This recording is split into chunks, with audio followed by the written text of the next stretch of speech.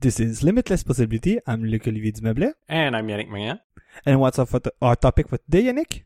Smart Home Buyer's Guide. Good, but before you start, I think you also have some follow-up. Yeah, so first I want to talk about this hot new Xbox One that's coming out. Wow. Xbox One S All Digital Edition, or the Xbosade, as I like to call it. What? Xbosade? Well, there are so many letters. If you put them all together, it's Xbox One S All Digital Edition. Xbosade. Everybody knows that. Wow, okay, sure. Yeah. So if you haven't heard the rumors, Microsoft is rumored to be announcing at least 2, but maybe even 3 new Xboxes this year at E3. It's sort of confusing because I've seen like 4 different code names for different Xboxes, so I don't know if they changed code names because one of them got leaked or something along the way, but at least 2 are definitely confirmed to be coming this year. But there might be 3, there might be 4. And the one that leaked this week was the discless Xbox One, which is fully reliant on digital games. And this could slash the price of the Xbox One S by almost $100 by removing the Blu-ray drive entirely. This made me think of 2 things that were pretty interesting. The first is the PSP Go.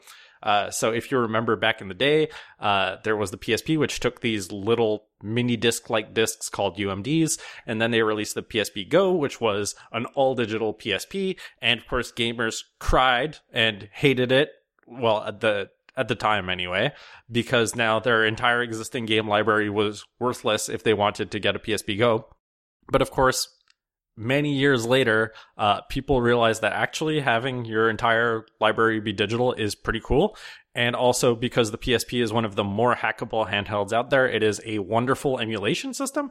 And on top of that, it is also the only PSP with which you can pair a DualShock 3 controller. So you can actually use it as a micro console plugged into a TV and get high quality video out, because the PlayStation TV unfortunately did not have that. So cool system. So Xbox One S All Digital Edition, very reminiscent of the PSP Go, but it's also very reminiscent of the original plan for the Xbox One that all the gamers were freaking out about, which was to be entirely digital and for discs to effectively be vouchers for digital licenses of games, and you could loan games digitally from one person to the other. So All Digital Edition Xbox One S is really sort of like a glimpse into what could have been if gamers hadn't had a hissy fit about digital games early in the Xbox One thing. And of course, apparently GameStop is freaking out that this system might exist, so that's also kind of funny. This kind of reminds me of my own, like, kind of personal usage of Blu-ray disc, to be honest. Like, usually, I don't think I've talked about, I think I've talked about my opinion of physical video games during our 2018 Game of the Year episode, which is simple as simple as saying I am a cheap bastard. So if a game that I want to play is cheaper on physical, I just buy it physical, and that's it. So if they kind of like remove this physical, but like if the games that you buy in store just become like coupon codes, I wouldn't mind, to be honest. If the reseller wants to sell it, the coupon code, for cheaper than what either Sony or Microsoft wants, or the game publisher wants to sell it on the Sony or Microsoft store, I don't mind. That's like that to me, I want to keep, and that's it. I don't really buy used games. I know like a GameStop and EB Games here in Canada are big like used video game store nowadays because that's where they make a lot of profit. But no, I just want a different store just to make sure that if somebody wants to discount games that another store doesn't want to do, I just want that kind of that competition to stay around. Whether it is still on physical disc or just coupon codes. Although most of the time these days, the PlayStation Store sales are ridiculous and undercut physical copies a lot every week. But true, but I'd occasionally you find a game physically that is cheaper, but it has to be quite rare, honestly. Yeah, Call of Duty Black Ops 4, I got it at Costco for super cheap, like half price off during the Black Friday season. That's true. Fall, so that was quite good for this game. Okay, my next follow-up is on episode 106, which was Luc-Olivier's experience with Swift. Mainly because we talked about ABI stability and the advantages that this would bring to Swift. So please excuse me, non-programmers, but I'm going to speak complete gobbledygook for the next 5 minutes. There has been increased discourse about ABI stability in the last few weeks amongst iOS developers because iOS 12.2 beta season continues. And ABI stability is good, but unfortunately one thing we did not mention on the show is that module stability is still in development.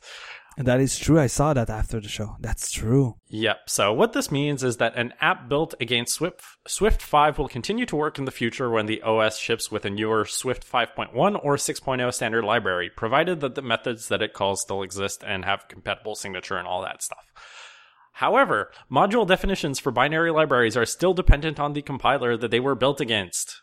Ta-da! So what this actually means concretely for developers is that both the app developer and the third-party libraries that the app depend on need to have been built using the same version of the compiler, otherwise you're still screwed. So I'm going to put a link in the show notes to the actual article on the Swift blog that is about that. And I'm also going to include a link to another article, which is from Marcel Weyer. He is the author of iOS and macOS Performance Tuning, which is a book, and he tries to make the case that even with ABI stability and potentially even module stability later, Swift is a less than ideal language for binary libraries and reusable components, primarily because Objective-C was based around the concept of software integrated circuits. So this is where you see the datedness of Objective-C, because this shit was invented in the 1980s alongside the Smalltalk stuff. Basically what software ICs were binary frameworks that could easily be integrated into applications. And a lot of the choices that were made around the dynamism of Objective-C, NS-Bundle, and the entire message passing system were made intentionally to facilitate seamless use of reusable binary components against the stable binary interface. And if you compare with more static languages like C++, which have very dubious binary compatibility, you need to rely on middleware like COM, which sucks for having used it on Windows, to interact with libraries built on different versions of compilers. So really, you have to stop thinking of Objective-C as just an object-oriented language. It also has like this entire module interoperability baked into the core of the language so much that it becomes invisible to the developer. And this entire part of the Objective-C philosophy appears to have been completely ignored or deprioritized when Swift was designed. So if this sounds interesting to you, definitely go read Marcel's article, because I found it very interesting, although it is hard to sort of summarize all of his points into something that actually makes sense for like a 3-minute segment on a podcast. So that is it for my follow-up. Good. Let's go with your topic. All right. So back in January, my dad came over and asked me for some help on how to get into home automation.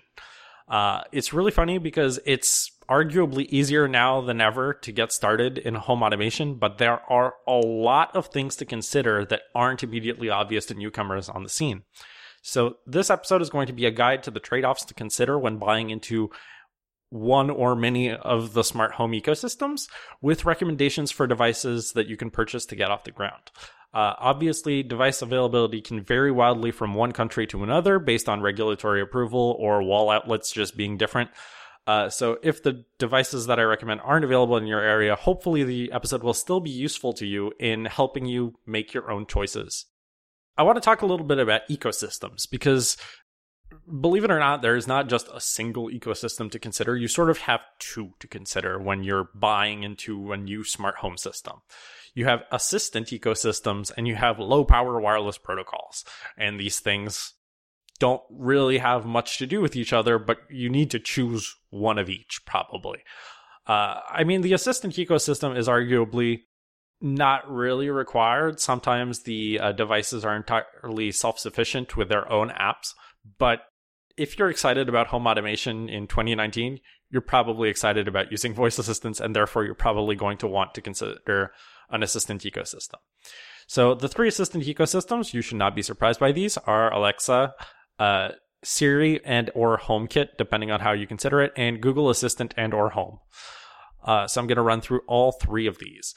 So Alexa is interesting. It has a Wild West approach to device support. There are like two types of skills that you can create as a developer to have your device be supported by Alexa. There are natively supported device types for which you can write smart home skills, which will integrate it into the smart home section of the Alexa app and let you do cool home automation stuff within the app. Or you can use regular skills for oddball devices. For example, My Roomba. My Roomba is not a device category that is supported natively by Alexa, and therefore you need to address it specifically like it was another weird custom skill. And the smart home section of the app knows nothing about my Roomba because to it, it's just a list of verbs in the sky. Before buying anything, make sure to check the Alexa skills directory in your region to ensure that the skill is available. Because as we've covered numerous times on the podcast, in some cases, skill makers need to explicitly provide support for each language and region permutation. So just because a product advertises on the box that it is Alexa compatible doesn't mean shit, because if it's not available for the language or region you are using, it's probably not going to work. I think it's my time. It's my time to ask you if Apple Music is not available in Canada. It is not. There are a bunch of really weird, shitty music services which are now available in Canada now. But Apple Music is still not in the list, which is unfortunate. One of the nice things about the Alexa ecosystem is that there is a wide variety of compatible devices available at a large range of price points, from $70, these are Canadian prices, $70 to $300. I assume it's probably something like $40 to $250 if you're in the US. One of these devices is the Amazon Echo Plus, which can be used as a Zigbee hub, which can be appealing if you are starting from zero. And we will talk more about this in the next section where we talk about weird hubs if you need one of those. And it can be incredibly tempting for heavy Amazon users, as of all of the assistants, this is the only one that allows you to order things with your voice, and that can be incredibly handy. All right, next up is Siri and HomeKit. I do know that you have more experience with Siri and HomeKit, kind of. Yeah, kind of. I think the best description is kind of, mainly through Homebridge. Yes, Homebridge. But I haven't reinstalled my iMac since last summer. So yeah, I think I've mentioned that a couple of times in this podcast that this was I had my iMac. But that was one of the ratings I was still doing on my desktop computer. And then when we had to repaint my office, I kind of left it in its box. So now I don't use it too much, which means I don't have HomeKit support anymore. With regards to devices that can interact with HomeKit, Apple is more interested in HomePod as a premium speaker than it is as in HomePod as a waypoint for Siri. What I mean by that is that HomePods are expensive, and they don't seem to be interested, at least right now, to have a cheap option to interact with Siri other than a HomePod, let's say. Siri functionality becomes more limited on the HomePod if the phone that is bound to the HomePod is not within range of it. And this is something that does not touch Google Assistant and Alexa, because a lot more of the Siri functionality is tied to your phone right now on HomePod, which is unfortunate. However, if you don't have a HomePod, HomeKit remains usable over the iPhone, the iPad, Apple Watch, Apple TV, and the Mac, even if you don't have a HomePod. But the usual Siri caveats apply with regards to reliability and all that stuff. An interesting thing to note is that even if you are not interested in HomeKit right now, if you think that someday you might be interested in using HomeKit, you should go out of your way to buy things that are compatible with HomeKit. While Apple has recently loosened their control over HomeKit hardware and patches, adding HomeKit to devices that didn't launch with it are now being released. There is no guarantee that those patches will ever come to any devices that are not HomeKit compatible right now. So don't buy things expecting they will eventually come. I remember in the early days of HomeKit, before anybody knew anything about it, there were companies that were promising that their devices were going to get patches, and then they found out that at least at the time, they needed a special hardware chip on their device to actually be able to release a HomeKit device. And then they were like, well, shit, we can't release patches. This is no longer the case, but it doesn't mean that it will eventually get a HomeKit patch. You should just play it safe and buy things that are compatible with HomeKit now if you think you will ever be interested in HomeKit. Homebridge is a thing that exists. However, I don't think it's wise to depend on it unless you're a tinkerer at heart. I mean, like, yes, if you have a computer that you can put in a corner and install Homebridge on and leave it running and never touch it ever again, like, it should keep working. But, like, your mileage may vary. Yeah, I think I am the perfect example for this. Yeah. One of the things that we do touch a lot on here on the show is Siri has the richest multi-language support of all of these assistants.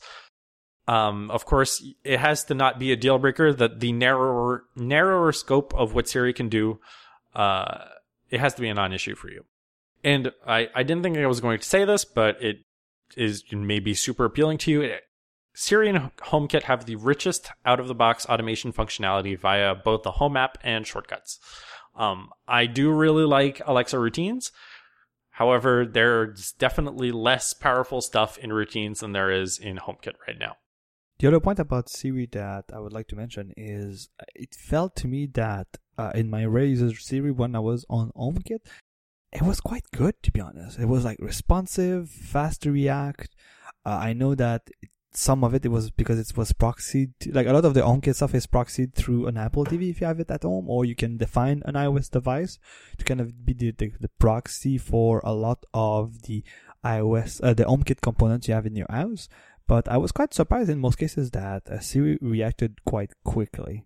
I think the one thing that I have here at home, which is kind of the, I don't know how to call it, I don't know what's the Philips Hue name that they gave it to, but it's kind of like a round puck which has 4 buttons, and it used the Zigbee signal to just like triggers. It's scenes. the Hue tap switch. That's a tap. Yes, that's a tap switch, and that one through HomeKit, through HomeBridge, was quite slow to react. But that was the only thing. It was like really like, if I say like, the best example is before going to bed a couple of months back, I would be able to say like "Good night, Siri" in French, and it would just like instantly once I am done saying good night, Siri would just like all the lights would be turned off. And yes, Siri was a bit annoying sometimes because she would reply like "good night," but in general, like it was quite reactive instantly for those, and that was quite surprising.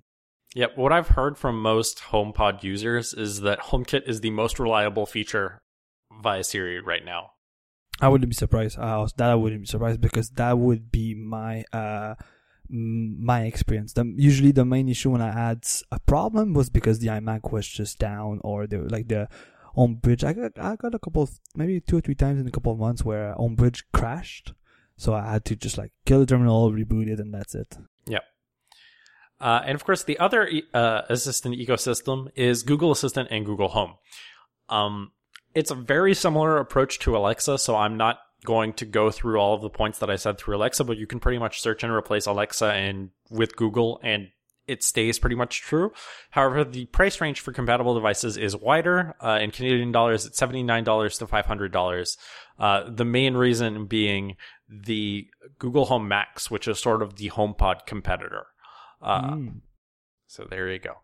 I have heard nice things about the Google Home Hub, which is sort of this like Amazon Echo Show-y little tablet thing you can put in your kitchen. However, that is not available in Canada, so can't say much about it. All right, next up I want to talk about low-power wireless protocols. Why are we talking about this? Well, a lot of things you might see in the smart home / Internet of Things business might include hubs, and you might be wondering, what is this hub used for? Which one should I choose? Do I need multiple of these if I have different products? So I'm just going to try to demystify all this. Basically, these hubs generally act as a bridge between a low power Internet of Things wireless protocol and a regular wireless LAN, like your Wi-Fi. Mostly this applies to smaller accessories like light bulbs, although nothing actually prevents other peripherals like plugs or thermostats from using those protocols. And as Luc Olivier said, things like the Hue tap switch can use these protocols. I think all the switches from Hue are using are used through the bridge. Yeah, I believe so. So the two big protocols right now are Zigbee and Z-Wave. Some examples of some Zigbee hubs are the Philips Hue hub, the IKEA Trådfri bridge, and the Amazon Echo Plus. Z-Wave is kind of confusing to me because, I mean, everybody brings that up as an industry standard, but then when you go try to actually find devices that support it, I couldn't find any. Like, I found hubs that use it. So the Samsung SmartThings bridge does both Zigbee and Z-Wave, and so does the Wink bridge. Wink is sort of this company that tries to make a universal hub that works with as many wireless protocols as possible. But I wasn't actually able to find, like, an actual, like, respectable company that made a Z-Wave only hub that I could use as an example. So I don't know. Support seems to be kind of weird. So obviously I'm going to push more towards the Zigbee camp of things because I could actually find devices that I could use as examples. I do know that GE has smart lighting, which is entirely Z-Wave for the bulbs, but I don't know what you would actually use as the hub in this scenario. Maybe GE has their own hub. The reason I bring this up is not only the protocol, but also your choice of hub can matter. So choose wisely. And this is going to be super stressful for people. But here are like examples of what I mean. So first thing is not all hubs can be automated with if this then that. If you're interested in doing cool if this and that automations, you're probably going to want to gravitate towards the Philips Hue bridge because the IKEA Trådfri one does not have integration and the Echo Plus does not either. Could you do it through the Amazon system though for the IKEA one? Because I think it supports Alexa. I'm confused. What? I'm talking about the hub specifically. Oh, but you talking about like the IFTTT support directly through the hub, or it needs to use this? It's like you can't have like if the stock price changes on this thing, then turn my light off. Yeah, that's true. Philips does that. Okay, I see what you mean. I thought you. Okay, no, I see where I was confused, but that's why my comment was a bit weird. But I thought most of them was doing that for IFTTT, but still through the kind of big home automation platform like Alexa or Google Home or HomeKit. So this is the interesting thing is, at least for Alexa, I'm not sure about Google, you can't actually automate things from outside Alexa. So what I mean by that is you can't, like, you can log into your Alexa account within IFTTT, but you can only trigger things using Alexa. You can't have things trigger on Alexa because of events that come from IFTTT. So it's one-sided. Oh, okay. Yeah. So Amazon can do it to IFTTT, but if IFTTT wants to do something with the Amazon devices, too bad. Yes, and again, I should also clarify that IFTTT is one of those like stupid skills that is only available in the US. There are actual good reasons why it's only available in the US, which is it uses APIs that were never available in other regions, but it still sucks. So not all hubs can be automated via IFTTT. And then the next thing is there is a wide range of apps and scripts that are built against the Philips Hue API. And what is important for the Philips Hue API is that you have a Philips Hue hub.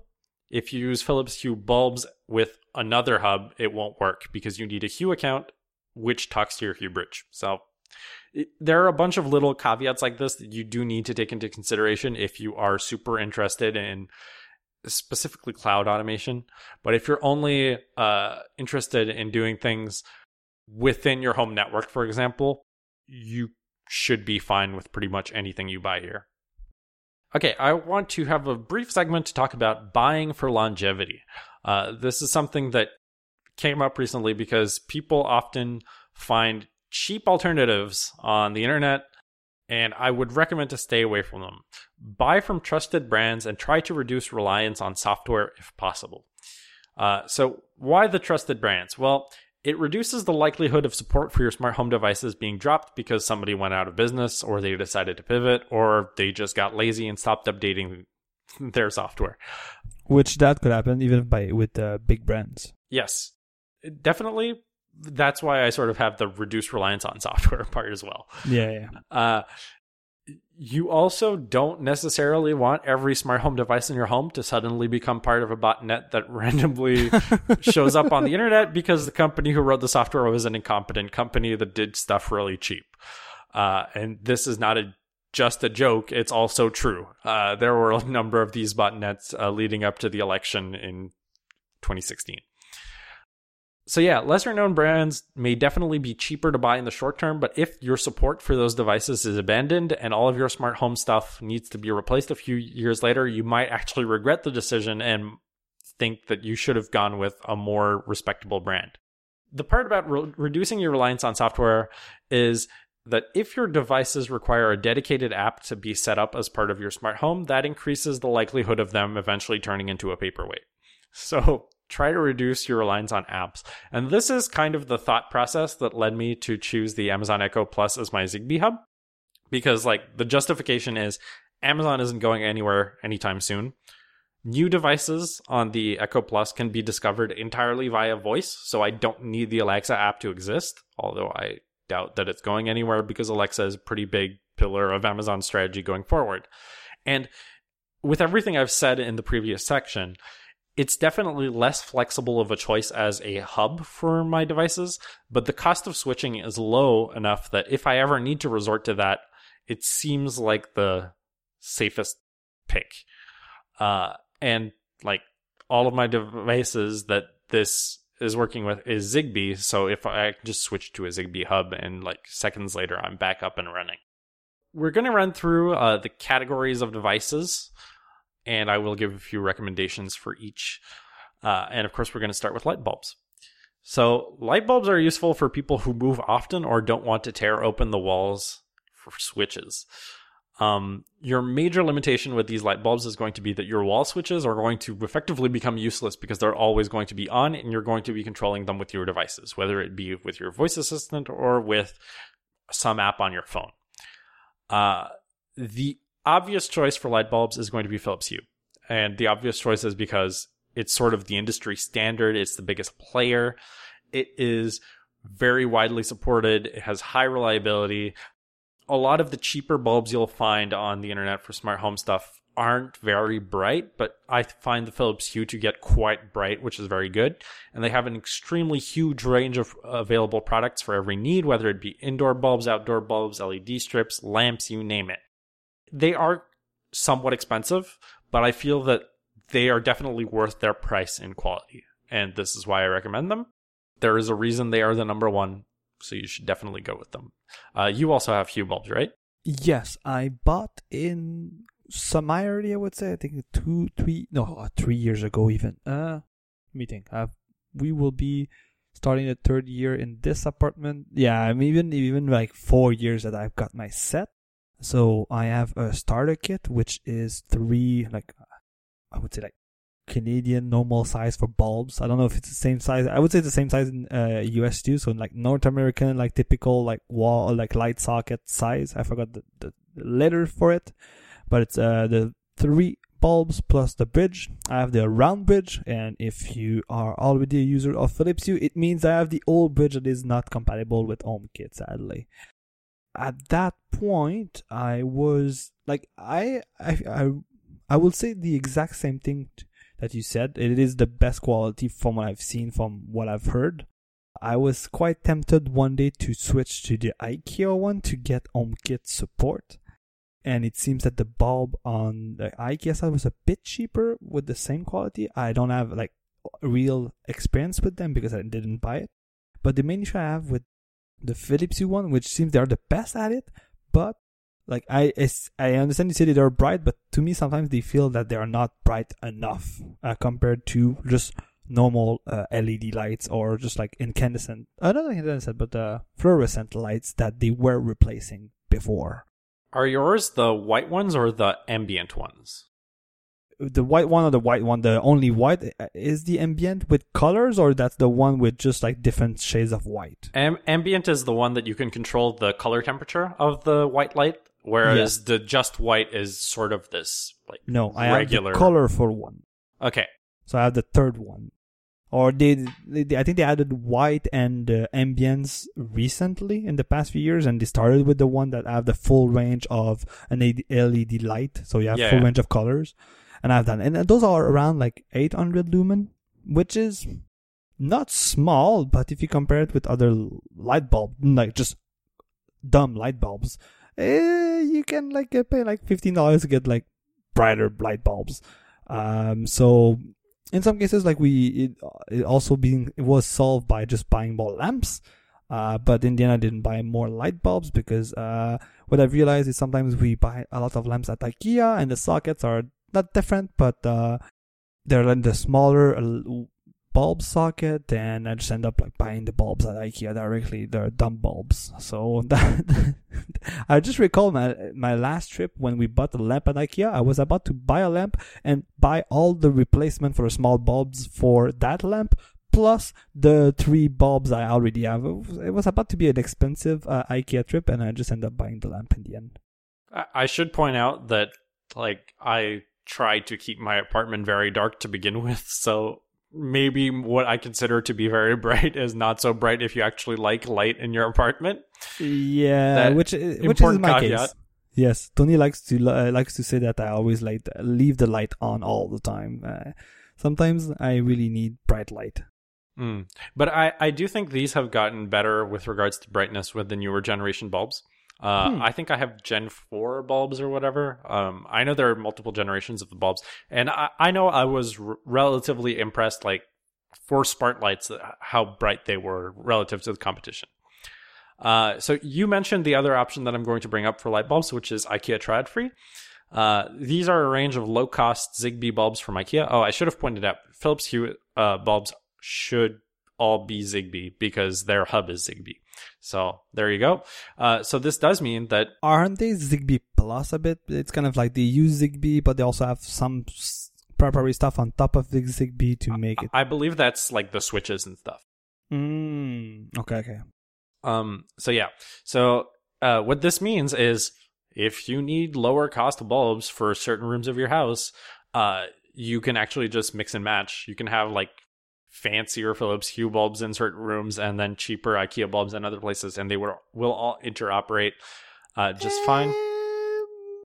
I think it was a year after I bought my set, there was a big controversy because Philips Hue in the bridge update removed support for third-party Zigbee hardware in their bridge. And of course, people like rage quitted and like really yell at Philips on the internet, and they kind of reverse course.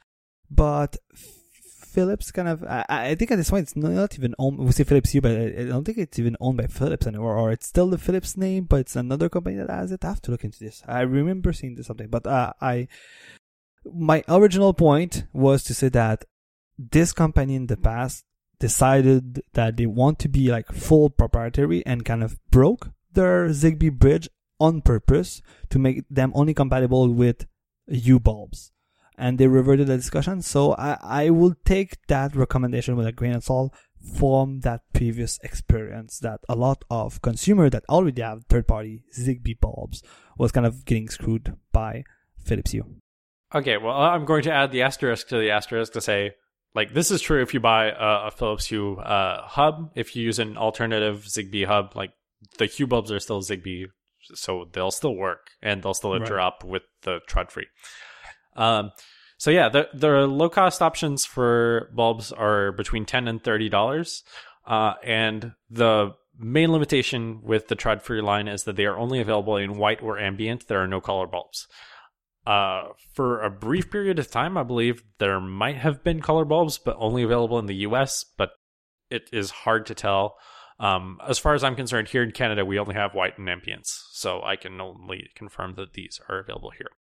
So yeah, that's it for light bulbs. Next up, smart plugs. So why would you use smart plugs? Because maybe you have lamps or other gadgets and appliances that you would like to automate. Oh, just before you continue, I just quickly searched, and I think my bulbs are 600 lumens and not 800. I think yours might be 800 lumens. That's possible. Because they talk about that in their page about the old bulbs. I don't have the box in front of me, but I think they go up to 1,000 now. Yeah, I think so, but for the 1,000 one, you don't have bulbs. You need to buy kind of some of their lamps itself. There are maybe those stripes or the big kind of like cone shaped lamp that they have. That I think this one is 1,000. Maybe it's not Hue, but I do think that Triad-Free does have 1,000 lumen bulbs though. Ooh, maybe I should look into that then. Research for the next episode. All right. You mean spend for the next episode? Yeah. These kinds of episodes are probably dangerous because they'll make people spend a bunch of money. Yeah. Including the hosts. Yeah. So I guess the industry standard or the most recommended smart plug is the Belkin Wemo Mini. It's inexpensive. It has no hub required because it talks directly to the Wi-Fi network. And it is supported by all three assistant ecosystems. So that's cool. However, there is a lower friction option. So the Belkin Wemo smart plug, you're going to need to download the Wemo app. Personally, I am not a fan of the Wemo app. I think it is gross and it is not updated as often as it should be. And if you really just want minimum setup, The Amazon Smart Plug is great if you have an Alexa device because it was made specifically to integrate with it. I think it might even ship with your account pre-configured on it, so you don't even have to do that. It requires literally zero configuration. It works directly over Wi-Fi because as far as I know, you don't need an Echo Plus or a Zigbee hub in your system for it to work. But obviously, it's not going to work with Google Assistant and HomeKit. But if you want like literally the least amount of trouble, like that is the device for you. Because we mentioned it in the light bulb section, IKEA Tradfri does also offer a smart plug. However, it is weirdly limited, so buyer beware. So it is one of the rare Zigbee smart plugs on the market. So that means it is compatible with the Echo Plus and other Zigbee hubs. However, if you have a Tradfri hub, Tradfri only knows how to expose light bulbs to HomeKit, not smart plugs. Oh. So you can't actually interact with your smart plugs via HomeKit. So don't buy those if you're interested in HomeKit, even if the Tradfri hub supports HomeKit. Weird shit like this, like please IKEA, you should know better. But there you go. I'm not surprised, but it's sad. I guess I should also mention that I don't use any of these three. I use a TP-Link, which is basically the equivalent to the Wemo plug. I'll put the exact model number in the show notes. And the reason I use it is because I am picky when it comes to smart home applications. And at the time, I was also going to have a TP-Link router. So I just wanted to consolidate everything into a single app. And I actually do quite like the TP-Link Casa app. So I just went with that. Unfortunately, the limitation there is it does not work with HomeKit. So if you're interested in HomeKit, you can't get that. But if you're only interested in Alexa and the Wemo app is either gross to you or the Wemo plug is just not available because it seems to sell out quite often, that might be an alternative that is worth looking into. Okay, so last but not least in our categories of devices, smart switches. So this is something I knew basically zero about until my dad asked me, yeah, but what about smart switches? So then I did a little bit of research. And I came up with like 3 options that are sort of here. Smart switches allow you to continue using existing bulbs and home lighting infrastructure while exposing them to smart home devices for control and automation. So let's start with what you get if you're rich. Okay. The most expensive but best regarded option is the Lutron Caseta lighting system. It is supported by all 3 assistants, HomeKit, Alexa, and Google. It uses its own proprietary wireless protocol because of course it does. So Lutron. You will need to buy a separate hub for it. Lutron was one of the first companies to make their lights and switches controllable via iOS in the entire lighting industry. So they have been around since I think iOS 2 or 3. So they have been like battle tested. Right. They, if I recall correctly, they're doing a lot of like in-wall sensor. They're doing light dim, and they have shades. Like they're in the full like kind of home automation for years. Yes, definitely. Like they were an OG player. I think they were in the App Store for the iPad day one. So they are like one of these companies that take this shit very seriously. And if you want like an expensive but incredibly well integrated system, I have never heard anyone who owns one of these regret their purchase. So there you go. And I've heard people like that I know personally, but also people that I know from podcasts, like a huge range of people. Everyone who has gotten this have loved it. So something worth considering if you are like really interested in investing in a system. If you're sort of a normal person who doesn't have a ton of disposable income, we do have options for you. So sort of the mid-range, if you want a dimmer, because some people want switches and some people want dimmers, but if you want a dimmer, the Wemo dimmer is currently like the most well-regarded in the business. It is also supported by all 3 home assistants, which is great. And then the budget option, which is the one that my parents have, is the TP-Link light switch. I'm not sure of the exact model number, but I'll get back to you with that in the show notes. As I mentioned, it's only an on-off switch. It uses the Casa app, which is more pleasing than the Wemo app, but it's unfortunately not supported by HomeKit as far as I can tell, which is kind of a bummer. So I'm not sure what the good budget option, if you absolutely want HomeKit, is going to be. It seems to me when I looked at those that for me, like if you don't want to like change a lot of your lighting, that the switches are your best bet. because they use the current electric wire you have in the wall, and you just replace one thing. And if you have like 10 lights on the same switch, you just need to swap the switch, and then you end up with 10 lights for the price of like just one switch, which is, I think, the price of maybe 2 or 3 bulbs looking at it here. Even they're like $30 to $50. So, Yeah, like one thing to consider is that in my apartment I have like 2 places where I have sort of like split, like I don't know how to call these, but like one bulb points to the left and one points to the right. Mm-hmm. And like I have one switch for that, but if I put Hue bulbs in those places, I have to control each of them individually, which means I sort of have to like create groups, but then I can't say like turn on kitchen, because now there's like can't have nested groups, and it gets like complicated to actually manage the pair together. And there are hacks and workarounds to get around it. Like I could use routines to do that. But if you had just one switch that replaced your switch on the wall, unfortunately, it wouldn't be a perfect solution in my case, since I actually want those lights to be colored in my case. But if I was only interested in controlling them via my voice assistant, like that would be a good fix instead of having to buy like $2 $50 Hue bulbs. Of course, it won't magically add color to my existing cheap light bulbs. True. So that is actually all I had for our buyer's guide. I think the thought process is almost more important than the actual device recommendations. You sort of need to be able to know what the trade-offs of each of these decisions are, so that you can make an informed decision as to what is good for your personal situation. Like, it's entirely possible that like we don't know much about Google Assistant at home because like we're not Android users, and we don't really, I am not very invested in the Google ecosystem anymore. Pretty much only use Gmail and YouTube, and I've signed out of all the rest of it. So like I wanted to make sure that everybody had the information they needed to make informed decisions, and hopefully this episode has helped you in some way. Do you think I've left out anything or have anything to add?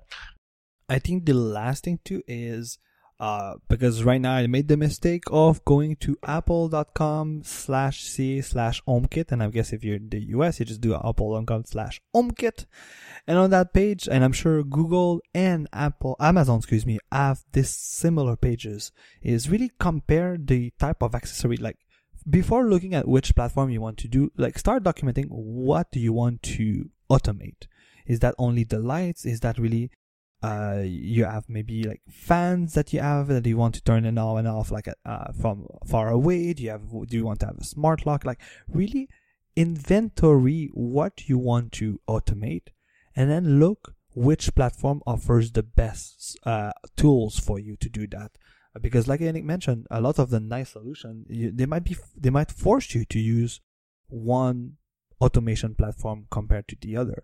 Maybe like for you, if you're an Apple household, it might be easier to use HomeKit, but you use the Amazon Echo and you really like the Echo, so maybe you'd be tempted to go on the Amazon side. So before starting to spend money, I would strongly invite you to go to those pages and look at what's available hardware-wise, because you don't want to like already commit yourself with, let's say, your Philips Hue, which is HomeKit compatible, and then realize, oh crap, I want something, but it's not only on the Amazon side. So, but if you leave the HomeKit, you might have some like home automation inside the home.app that it is not available, and like so.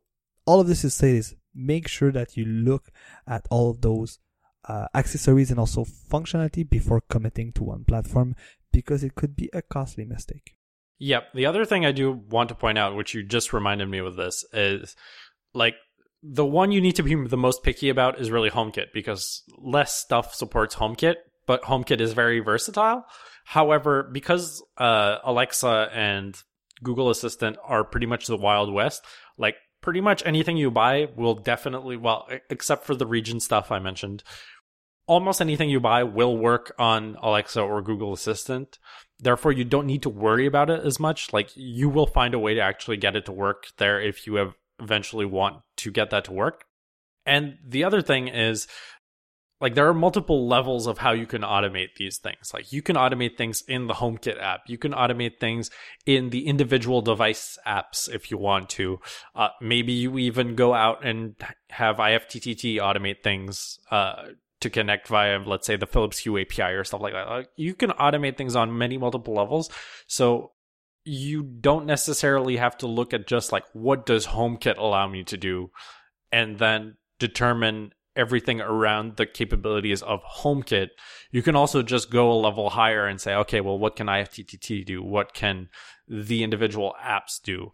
And all of that stuff to actually like build a more comprehensive suite of automation if you're interested in that stuff. And definitely, like, if our listeners are interested in hearing more about like workflows and routines and stuff you can actually build with these tools for home automation, instead of like, here are the gadgets you can spend money on, we could definitely do an episode about that in the future. Definitely, I think we could come up with some pretty smart ideas. Good.